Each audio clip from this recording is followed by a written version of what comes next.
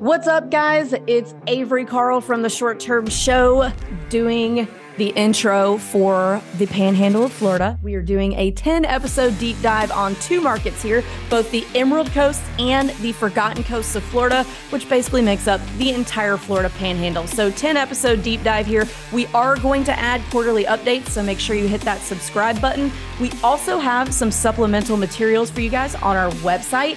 So anything you need to know about current short-term rental property pricing in terms of how much it costs to buy a property in these markets, you can find that on our website at theshorttermshop.com. You can also find current AirDNA income data, thanks to our friends over at, you guessed it, AirDNA. And we've got all that for you guys so that you can listen to this at any point in time and go find live pricing and live income data. Also, if you guys want to buy a short-term rental investment with a short-term shop agent on the Emerald or Forgotten Coast, you can just email us at agents@theshorttermshop.com and we will get you hooked up. These are two of my very favorite beach markets, by the way. I've chosen to live in the Emerald Coast. I also invest in the Emerald and Forgotten Coast, so very near and dear to my heart. Also, if you guys just have more questions and you want to chat about short-term rentals, we've created an amazing community over on Facebook with over 50,000 short-term rental investors just talking shop all day.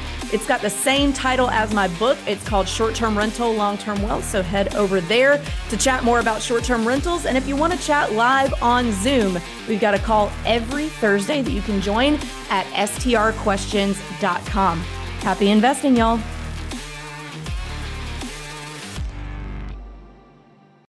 Hey guys, welcome back to another Emerald and Forgotten Coast episode of the Short Term Shop special episode series. This time we are talking about calendars and pricing best practices for these markets. And we've got a great panel here to help us do that. First, we have the man, the myth, the legend, Mr. Luke Carl, who is not paying attention. Of course I am. Long-haired Luke in the house, host of the Short Term Rental Management Podcast, owner of the two longest running Airbnbs in the Smoky Mountains. I've done it all. I've said it all, and I'm happy to be here and share my crazy stories. I also happen to live in this market, so it's close to home. Yeah, he's seen 1,000 faces and he's rocked them all. Rocked them all. That's right. Money can't buy you happiness, but it'll buy you a boat big enough to pull up right alongside of it. Mr. David Lee Roth. Next, we have Austin Lewis. Austin, introduce yourself. What's up, guys? I am Austin, obviously born and raised Pensacola Beach. I am the agent that covers from Perdido Key all the way over to Fort Walton Beach and everything in between, which would be Pensacola Beach and Navarre Beach. I am also a Airbnb host and not the longest running anywhere, but I'm in it to win it. Awesome. And next we have January Johnson. January, do you want to introduce yourself really quick? Yes, thank you. January Johnson. I live in Panama City. I'm the longest running Airbnb host in the city of Panama City, and I have 4 short-term rentals, and I'm a community leader for Airbnb. Awesome. All right. So let's talk about calendars and pricing for this market. So let's start with lead time, because lead time, I think, is the number one thing, lead time and seasonality together, number one thing that really gets new hosts or even sometimes seasoned hosts really like outside of their minds when we get to a low point in the season and then they take to Facebook and, oh my God, I'm not getting bookings. And then we have to say, guys, it's May. May comes every year. September also comes every year. It's slow both of those times. Just chill. So let's talk about, first, let's hit seasonality, and then we'll talk about lead time. So what's the high season around here? When are you going to get booked? When are you not going to get booked? Well, my experience is that March and July are the best months of the season. And that is because spring break is super in effect in March. Still in April also. And then July, of course, is peak summer season. So those are the 2 biggest months. But basically, our season runs from March 1st through Labor Day. And that takes us in. And even though October is a beautiful month to still be at the beach, and even into November, depending on the weather. But November and December are slower. And I tell people, if you have bookings in November and December, you should be really excited about that. And then that takes us back into January, February, and March, which January and February and March are snowbird season. So we have lots of those people and they come for longer periods of time. And then that takes us back into the high season that starts in March. Yeah, pretty much the exact same. I mean, we're basically talking same area here. My properties are a little larger. I can't get snowbirds for, they just generally don't like larger properties. Both my houses are in the 3,000 square foot range. And, but yeah, same thing, you know, March 1st really is kind of when you start to remember that this house exists. And March and April are heavy. April's real heavy. May is a little down. Sometimes a lot down, but you know, like maybe 30% of a July, that kind of thing. And then the whole summer is crazy. Usually my houses usually book a little further in advance. Seasonality has changed a lot with COVID. Yeah, I find that my whole summer books up usually by, you know, first of May, give or take. My whole June, July, August are going to be pretty rocking. September is slow again. Nothing crazy, but the kids are going back to school and the summer vacations are kind of over. So it does slow down in September a little bit. Pretty similar to, I mean, really, honestly, it's similar to the mountains other than the winter time. I got ahead of myself. October is pretty heavy on my properties. They don't get like July rates or anything like that, but I will get basically, you know, I would say 3/4 of the month of October pretty easily. And then November, December, you know, you're probably going to get the holidays. It's no guarantee, but probably for a pretty decent rate. But first 2 weeks of November, first 2 weeks of December are a little rough. And then January and February is no man's lands for me because I can't really get a snowbird and just nobody comes, which blows my mind because it is my favorite time of year by far. I just love it here. There's no people and you can still wear flip-flops. You know, it doesn't really get crazy cold or anything like that. And so I just absolutely love living here in the wintertime. Yeah, I had one more point. What was it? Yeah, that's pretty much it. Yeah, for me. Well, I want to say that those downtimes, I'm sorry, Austin, I stepped on you there. In the downtimes like November, early December, that's a great time to go in and do any renovation or repairs or, you know, go visit your property, change out the couch, whatever you want to do. Those are good times for that. And it's a good time seasonally here too, to have that work done because it's easier to get contractors who'd rather work in November, December than in the heat of the summer. So that's a good point. Yeah. And it's a little bit time off from hosting people. I mean, you don't have to deal with guests as much and, you know, the revenue is going to be pretty similar. And, you know, as far as seasonality over here on my end, it's pretty darn the same. You know, like Luke said, the snowbirds, if you've got anything over a 2-bedroom, I wouldn't plan on getting any snowbirds, and cuts off October, November, December during the holidays. Like you said, probably going to get those. Actually, give you an example. I had a client buy last October, I believe is when he closed. I texted him in February to see how his year was going. He was a little nervous. He was just stepping out of his farming zone, I guess you'd say, where he's normally, he's always bought in Blue Ridge, bought down here. And he said in February, he had already had enough bookings to pay for basically to break even. So, which tells me he was probably priced too low, but, you know, so lead time is normally maybe a little bit higher over here, it sounds like. But as far as seasonality goes, it's all going to be the same. Yeah, and I'll just basically say exactly what you guys just said. It's a little different vibe than my mountain properties where, you know, if I see something like a paint situation on a mountain house, you know, maybe say the Smoky Mountains, that kind of thing. I would maybe send somebody over there on my next, you know, break of a day or two between guests to kind of fix a few things as far as like, you know, paint and cosmetics and things. But when it comes to my beach houses in this market, I'm always going to wait on that. In the summertime, you do not have time to get a painter in there. It's just jam packed. It's like, in other words, you ever get on an airplane, this is what it's like. If you ever get on an airplane that's a little late, like a little late getting in and they got to get it back out to try and get it back on time. And the stewardesses and the stewards or whatever, they're just like cranking that thing to get it ready for the new set of people getting on the airplane. That's kind of what it's like at my houses on this market in the summertime. So in the wintertime, that's when you go through and you replace all the little stuff. If we're still doing the airplane analogy, like the upholstery and the plastic trays and things like that. So it's just a slightly different vibe. Is it any different down in the Forgotten Coast than Emerald Coast, or is the seasonality roughly the same? Forgotten Coast is sleepy. It is sleepy. It books a little further in advance. The weird thing about well, at least where I'm at, I think actually Mexico Beach and Port St. Joe are probably a little heavier than where I'm at it, which is the Cape. The Cape is its own animal. It's way out in the middle of the ocean. There was actually no properties on there at all. There was no structures there at all until the late 70s. And now it's got a lot of houses and things, and it's a really cool place. It's an interesting place. And you know, it's not something that a lot of people know about. I learned about it from Avery, and we bought a beautiful home there, and it doesn't have any restaurants or anything. I mean, it's just literally just, you're lucky you got running water out there, to be honest. And so there are a contingency of folks that go there every year, and they're familiar with it and they're in love with it. And again, it's only been around for 40 years. Well, with being able to sleep on it.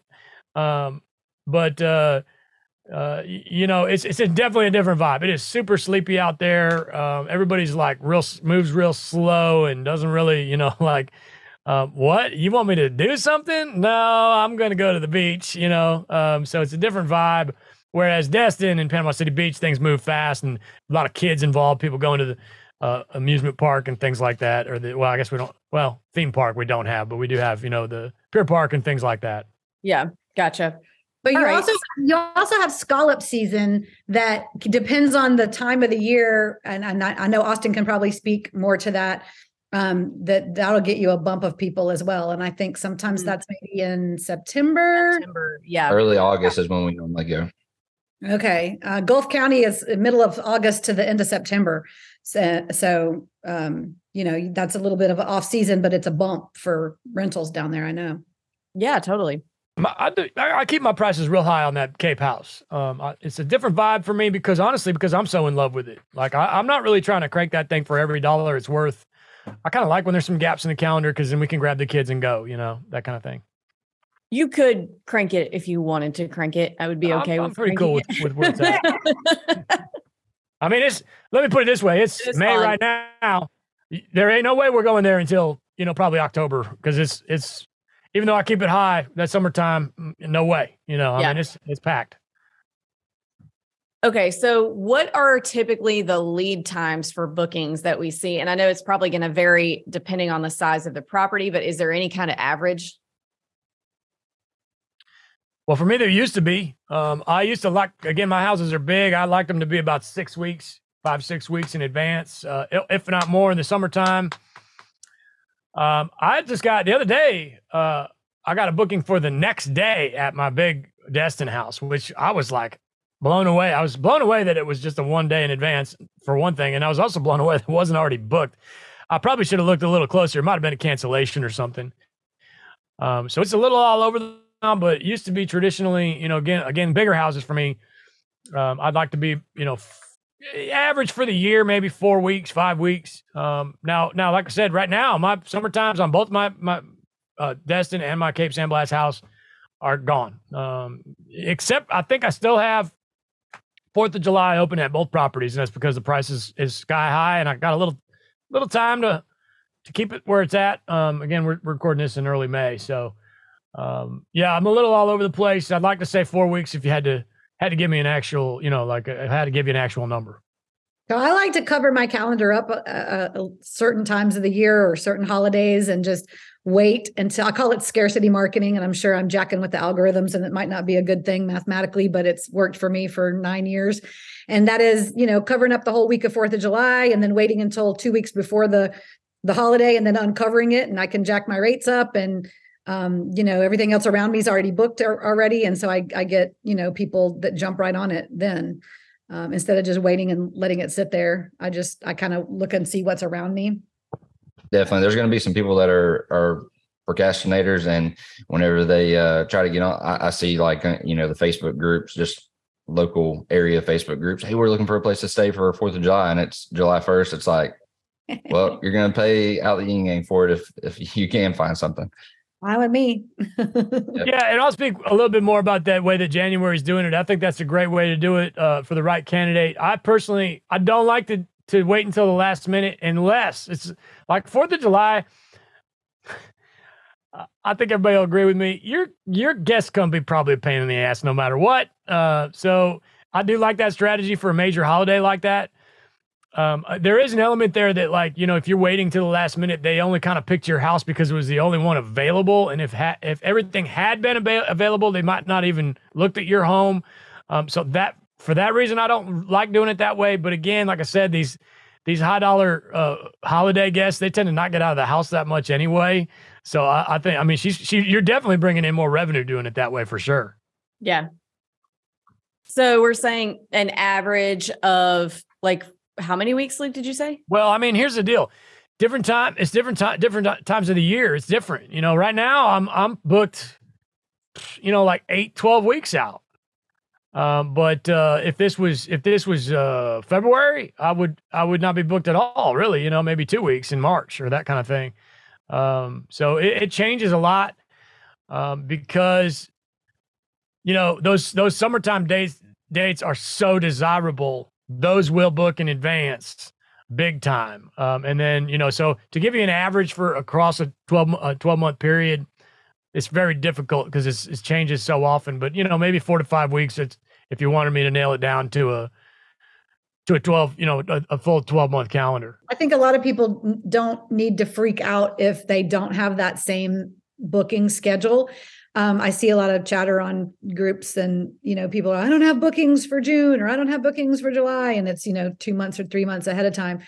Bookings come, but then also, you know, what's going on at your property? Do you have professional pictures? Do you have, you know, there's all kinds of other things that we could get into about why that might be, but there are things that you can do if you're freaked out about your bookings, but don't freak out. What about minimum night stays? So I've seen some people do different things. What are y'all's recommendations for minimum night stays during the different seasons? Because this is a truly seasonal market, unlike some other ones. So I want to hear by season what you recommend.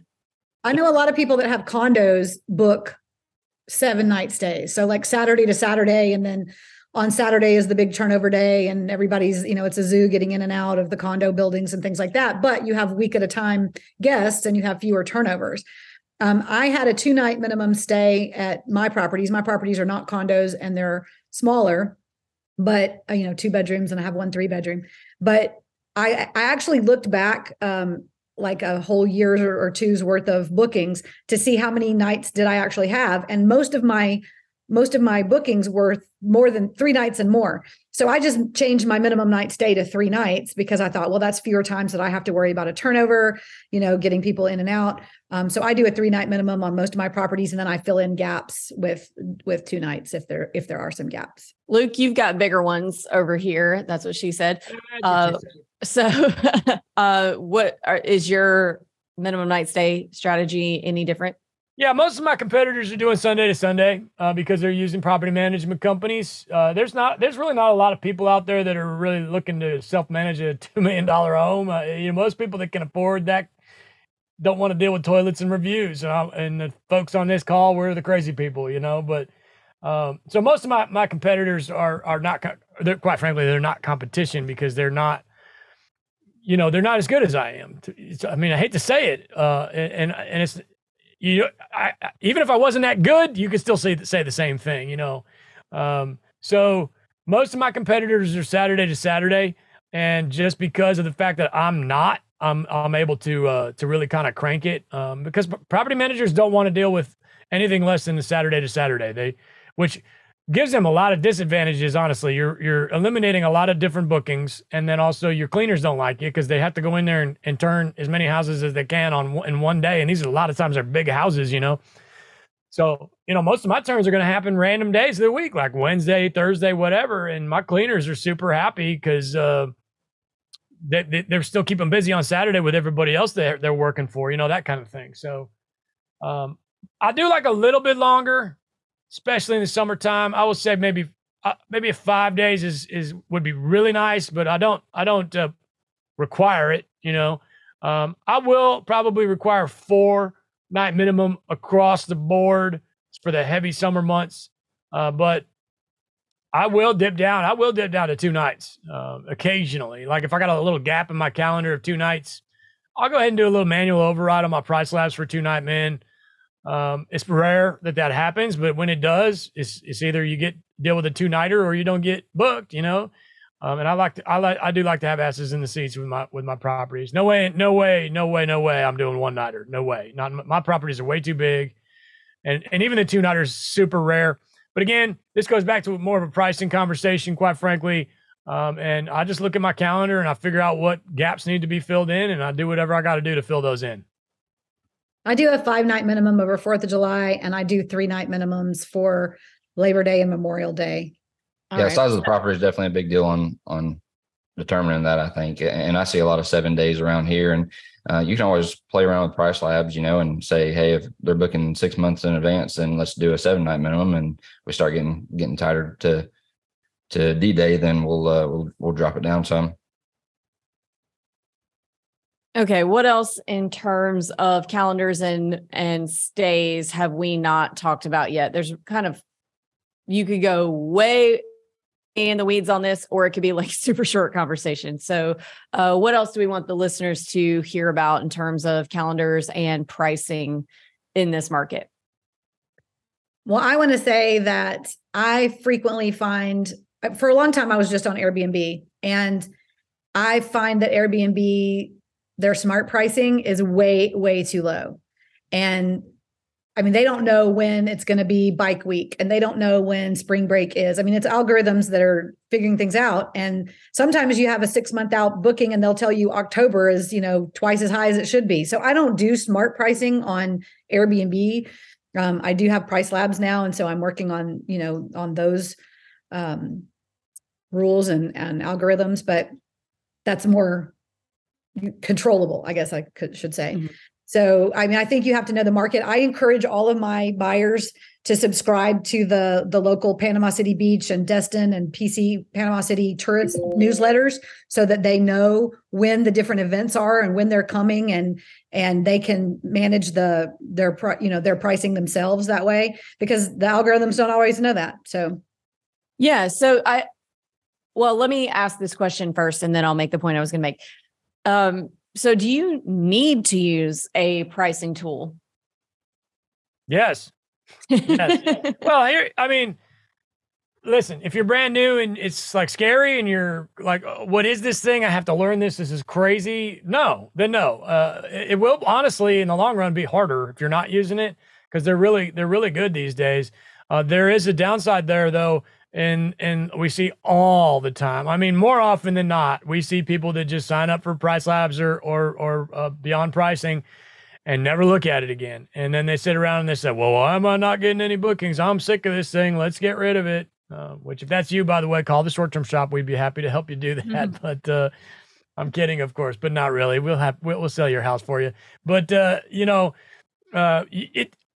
depends on how hard you want to work. If you want to maximize and get this thing like squeezed for every single dollar it's worth, and, you know, quit your job or something, which is ridiculous, but it's, you know, a lot of people want to do that. Then you're going to spend time on it. You know, I mean, I work hard. I enjoy working hard. To me, this is not work. I just enjoy it. And I love, because at the end of the day, this doesn't get talked about enough. I truly enjoy offering these folks a really great place to have their vacation.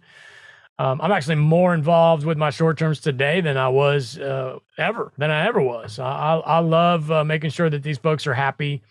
I like winning too, so that's part of it for me. I like to see my calendar full and my guests have a smile on their face.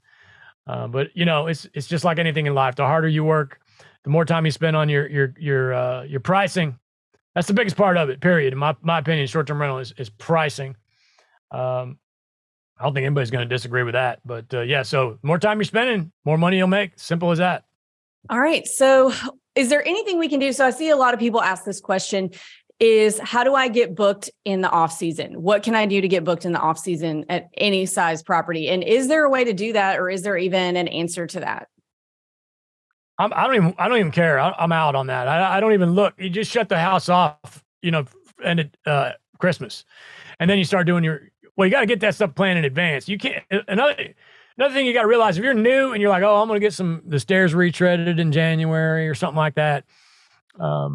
If you wait around until January rolls around and you don't already have that job lined up, it ain't going to happen. You got to get these guys lined up 2-3 months in advance or more, because everybody's jam-packed with work in the wintertime, because they can't work in the summertime. The houses are booked, So I just turn it off. I feel like, with my beach houses, I feel like I'm a school teacher. I get the winter off, and I'm super happy with that. I love it. It does get a little stressful about third week of February, where you're sitting there like, oh my God, nobody likes my house anymore. Nobody's ever going to book my house again. And then all of a sudden you're just slammed with busy. So for me, again, larger properties, each one of all my bedrooms in Florida have their own ensuite. These are pretty nice big houses, at least for where I come from. I just turn it off and don't even think about it for about 2 to 3 months in the wintertime.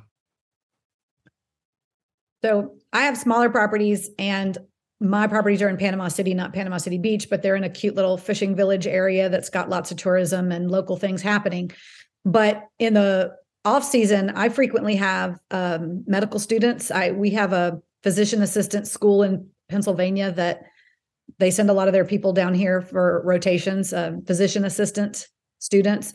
And so frequently I get a 5 or a 10 week stay for 2 or 3 of them.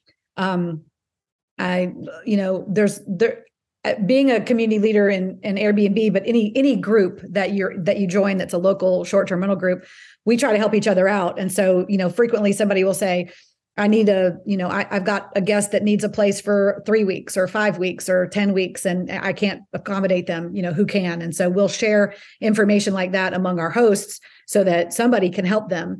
And I think that's really important. I have contractors, there's colleges and shipbuilding companies and, contractors and things that come to town for different reasons. And, they're not going to book your 5-bedroom, fancy beach house, but they will book your smaller places. And so there's some advantages there, but a lot of it is word of mouth and networking with other hosts that can refer you business. So it's good to join the local groups, or have a group of people that you can bounce things off of for those reasons. Yeah, I totally agree with that. And so the point I was going to make about pricing tools earlier, I know I'm kind of jumping around, was that, so Price Labs, I interviewed Anurag from Price Labs on my big podcast a few weeks ago, and he kind of explained to me how all of this works. So they are watching all of the hotels and all of the short-term rentals in the area. And if they notice like a cluster of them getting booked at higher prices and raising their prices, then that's kind of how they adjust. So there are certain things that like they know are coming, like 4th of July, for example, but past that, they're watching what the hotel industry is doing too, to see, okay, are they raising their prices? And if they see any bumps, then they will recommend that you raise yours too. So it's really, really interesting how the pricing tools work. And I really recommend using a pricing tool, by the way, because there's just so many little things that we as people wouldn't know necessarily. But again, like Jan said, subscribing to those things that'll tell you, hey, we've got this coming up, we've got that coming up, to where too, because there will be times that the algorithm can't pick up on things to where okay, this isn't a time that I should probably raise my prices some. So you kind of have to do a little of both, a little bit of the technology and a little bit manual. And I think knowing the events that are coming. So right now, Panama City Beach is all set up for Thunder Beach, Bike Week. And if you know the events that are coming, you can change your title of your listing, and you can say, bike friendly or room for bike parking or different things, different seasons, or maybe have your, do something special for the guest that's related to that event, or, you can make it attractive, for the events. Like we have an Ironman triathlon here and different things. So if you don't know about them, then you don't know to alter your listing to pull those people in. Yeah, which is why we're so popular. Yeah, Ironman Florida's here. That's huge. And Thunder Beach happens twice a year. It's awesome. We're going this week. It's this week. We can't wait. We got every dad's coming down. We're gonna go see some rock and roll. Yep. And it's a wonderful, wonderful place. Yeah. All right. So is there anything else that we haven't touched on in terms of calendars, pricing, lead time, anything that you think the listeners would benefit from hearing about?